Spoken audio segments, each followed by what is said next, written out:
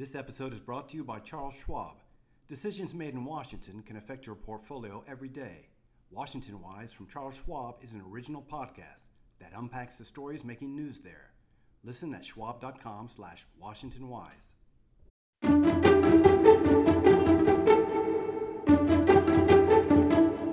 Hi, I'm Marianne Harrison. I'm the CEO of John Hancock. I started actually as an English major many years ago and got my CPA, and now I'm running John Hancock here in the U.S. I thought I was going to stay in public accounting and wanted to be a partner in the public accounting firm. So that was sort of my ambition and my goal, and everything was leading up to that until this slight transition that changed direction quite substantially. This is Secrets of Wealthy Women from the Wall Street Journal, helping women empower themselves financially. Now, Veronica Dagher. Marianne Harrison is the first female chief executive of John Hancock, one of the largest life insurers in the United States. She explains how she learned to run a business and how she asked for opportunities as a working mom. So, Marianne, how did an English major end up with an accounting degree? Very strange combination indeed. Well, I really enjoyed English, but I also knew that was not necessarily a career for me. So when I was in college, I did a lot of business courses at the same time. And it wasn't actually until I finished college that I sort of figured out what I wanted to do, and that's when I decided to go for my CPA. I had read that your dad had quite an impact on your career. How so? He really did. When I graduated out of college, I really didn't know what to do. And he introduced me actually to somebody in a public accounting firm. And that's how I sort of made that initial connection. And he's just always been a great role model, very committed to his job and work, and always a very strong influence on my life. And as a result of that, I really feel I owe a lot of my career success to my dad. Several successful women on the show who have come on the podcast have pointed to very strong father figures. And I'm wondering if there's something there in terms of a woman's success. It's interesting. People ask me all the time if I had a mentor, and yet I really didn't. It was really my father who I seeked guidance from frequently throughout my career. And I do think that for me, he definitely was that sort of anchor point for me. I would always go back to him. And the mentorship, I never really kind of connected. There's lots of people at work that I talked to, but it was really my dad that I actually seeked my advice through. So I had read you said when you were younger, you thought you needed to plan every step of your career, but then you realized that wasn't the case. So I'm wondering what made you realize that wasn't needed? Well, it was interesting. It was a life moment, actually, that did it for me. I was in public accounting and had been in public accounting for about 12 years. Was making an important move to Toronto, a different city. And my husband and I were quite excited about it. We had bought a new house all ready to go, and my local client had actually asked me if I would be interested in a job. And I was very flattered, and I said, thank you very much. But, I've got my sort of career path all set, and I knew what I wanted to do. Went home that night and told my husband that I was offered this job, and he said, thank God. He said, I didn't want to move anyways. So it was quite an interesting weekend we spent trying to figure out between career and family, and obviously I chose family. And it's interesting because I had sort of mapped out what I wanted my career to look like. And from that moment onwards, it completely changed. And I realized that it's difficult to try and plan. And it's probably not the best idea to try and plan everything. And so I've been very open-minded since then. And my career's just taken lots of different turns as a result. What had you originally thought you were going to end up doing? I thought I was going to stay in public accounting and wanted to be a partner in the public accounting firm. So that was sort of my ambition and my goal. And everything was leading up to that until this slight transition that changed direction quite substantially. I had read also that you had learned the importance of telling people what you wanted at work. Yeah. Tell us how you learned that. Yeah, so that was interesting. As a woman with 4 children, I was always worried that people were going to make decisions for me. And it was interesting. I had an opportunity where there was a job that was in Toronto, and I was living in London, Ontario at the time, which is 2 hours west. And it was a great opportunity, and I couldn't understand why no one was asking me if I was interested in it. And I remember sitting down with the senior manager having a conversation, saying, would they be interested at all in me for that position? And his response was, oh, of course. He said, as a matter of fact, you were the number one choice, but you have, at the time I had 3 kids. You have 3 children and your husband has his own business in London. We just assumed that you would never move. And I said, whoa, geez, don't ever make those assumptions for me. And so ever since then, I've made a point of letting people know what I wanted to do. And I think that's really helped me from a career perspective. You know, I always said I was mobile. Even, again, having 4 kids, you would not expect me to say that. But I was saying I'm happy to move anywhere. And I moved from Canada down to the United States when my kids were, 2 of them were in high school and 2 of them were in elementary school. Not exactly the easiest time to move. My eldest son was going into his senior year of high school, but we all moved down to the U.S. And had I not been vocal about what I wanted to do and that they let people know that I really wanted to move my career and that I was happy to do that wherever they felt it was necessary, was really important. Did you say that directly, don't assume things about me? I said to them, not probably as directly as that, but I did say, you know, I'm happy to look at different locations wherever you want, wherever you think that my skill set is best used for the organization. My goal is to contribute as much as I can to the company, so wherever that is. Coming up, Marianne Harrison explains how she landed a big pay raise, how she's increasing diversity at her company, and how she instills a work ethic in her children.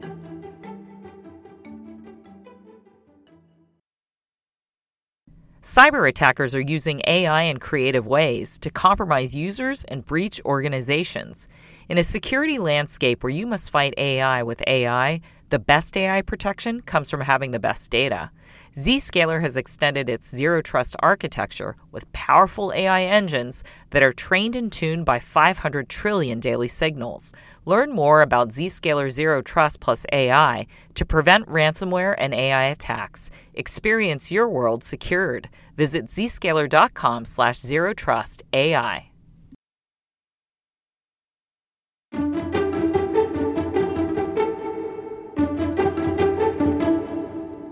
You're listening to Secrets of Wealthy Women from the Wall Street Journal.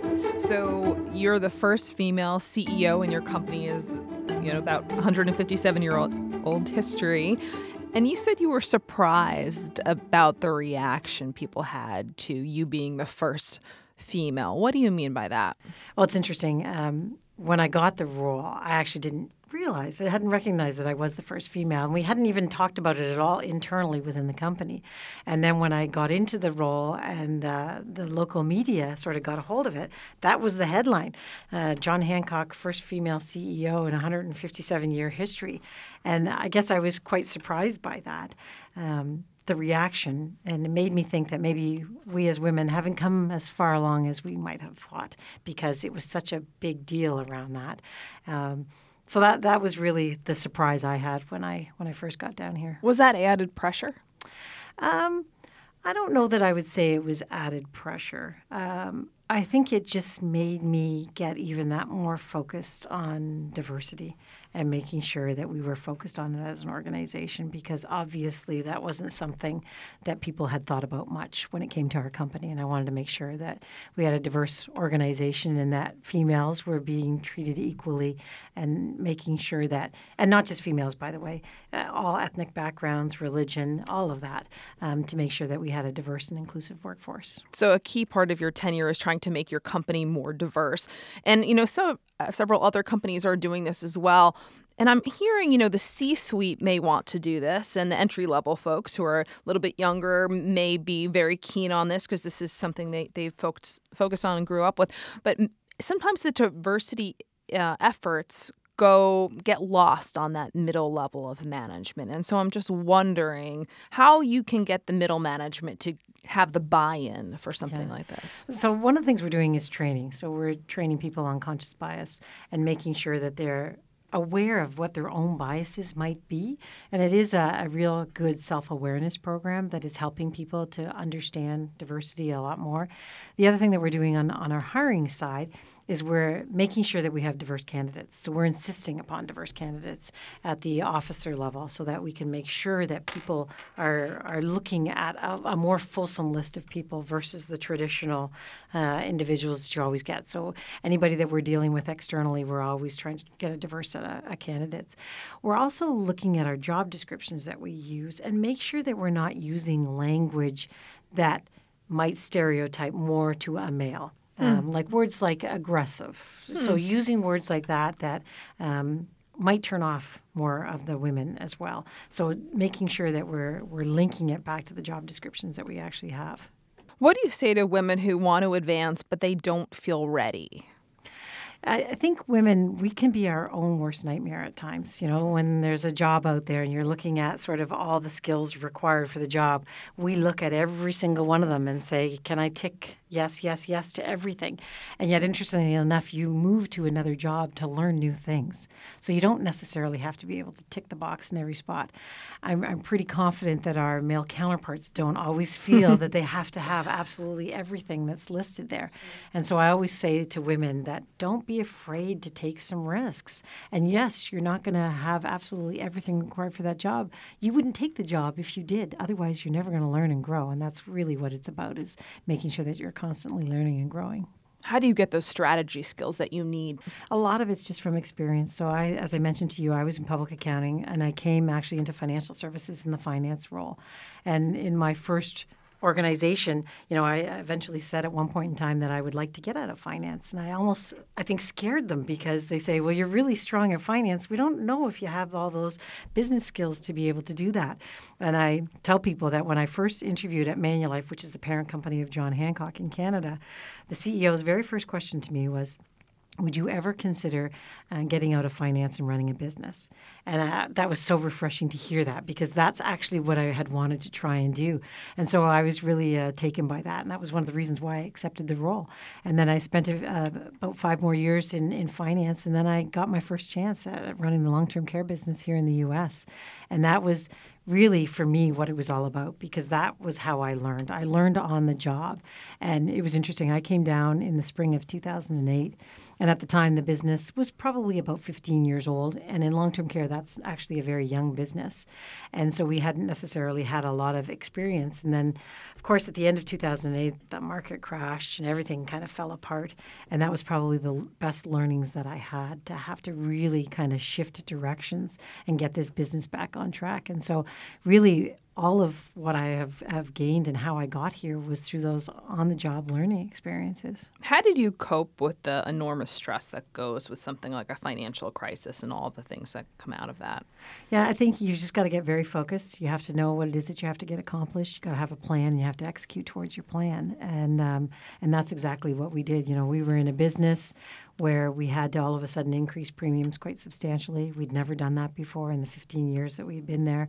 Had to go around to all the different states, talking to the insurance commissioners, trying to convince them to give us those rate increases, something I'd never been trained for. And so it really is just making sure you've got a plan and executing as well as you possibly can. And that's exactly what we did. How do you cope with the personal stress, though, right? I mean, probably as a CEO, you're often working 24/7 anyway. Yeah, you kind of never let go. But I think you just have to kind of make sure that you have time when you can put the work behind you. And whether it's going out for dinner, going for a nice long walk, whatever it is, you kind of have to have an area of time where it can be just time for yourself. So no matter how busy you are, you still got to step back and just take a deep breath and relax a little bit. It's hard to do at times, but that's the best way to cope. You got a 30% pay raise in your first year on the job. So I'm wondering, what advice would you give to women who are looking to get a significant raise? Again, it's, I feel blessed by my job opportunities that I've had and everything that I've been able to do, but I have not done it without hard work. And so, I've worked really hard for everything that I've gotten. And, when you talk about being a woman, I would be very disappointed if anyone ever told me that I was a metric, in terms of hitting a certain threshold of women in executive C-suite positions. Even when I got that job down here, my boss very clearly said to me and to everyone in the organization, that she got this on her merits, that she did not get this because she was a female. And I've always appreciated that he did that as a result.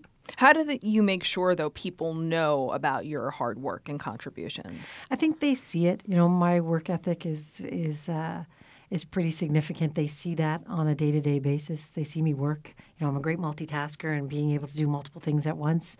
And they see how I operate and how I work. And, the team is really important to me as well, that I have, I'm a member of my team as far as I'm concerned versus always the leader. I have no problems making the decisions, but, I feel it's really important that we operate as a team and break down the silos and everyone's working together. So I think my management team has enjoyed that as well, as far as the work goes. So you've got 4 kids, as you mentioned. How do you make sure they have a work ethic? Because they can just Google you and find out how much you make. And It's funny you should say that. Somebody said to my son the other day when he was saying he doesn't have a vehicle, and he goes, "What? You don't have a vehicle? Do you know how much money your mom makes?" Right. But my kids have always been really good about that, that they know I work extremely hard for my money, and they don't have any expectations about that. And I think it's been really important to me to make comments all the time to them. Make sure you can afford that. And I'm even saying things like, "Oh no, I can't afford that." And they look at me, "Are you crazy, Mom?" And I go, "Being an accountant, I tend to be a bit more frugal than most, and it's rubbed off on the kids." So I think that they're learning that as they've been growing up. Time now for your secrets. So I'm Marianne Harrison, CEO of John Hancock. My money secret is to be debt-free. I think that's pretty important, that you focus on your debt at a very early age.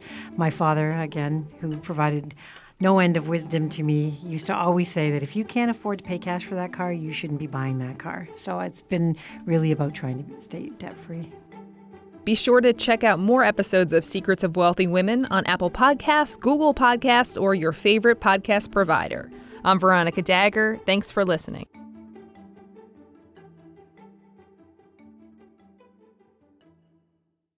This episode is brought to you by Vanta. Vanta's trust management platform helps you quickly assess risk, streamline security reviews, and automate compliance for SOC 2, ISO 27001, and more. Learn how by watching Vanta's on-demand demo at vanta.com/WSJ.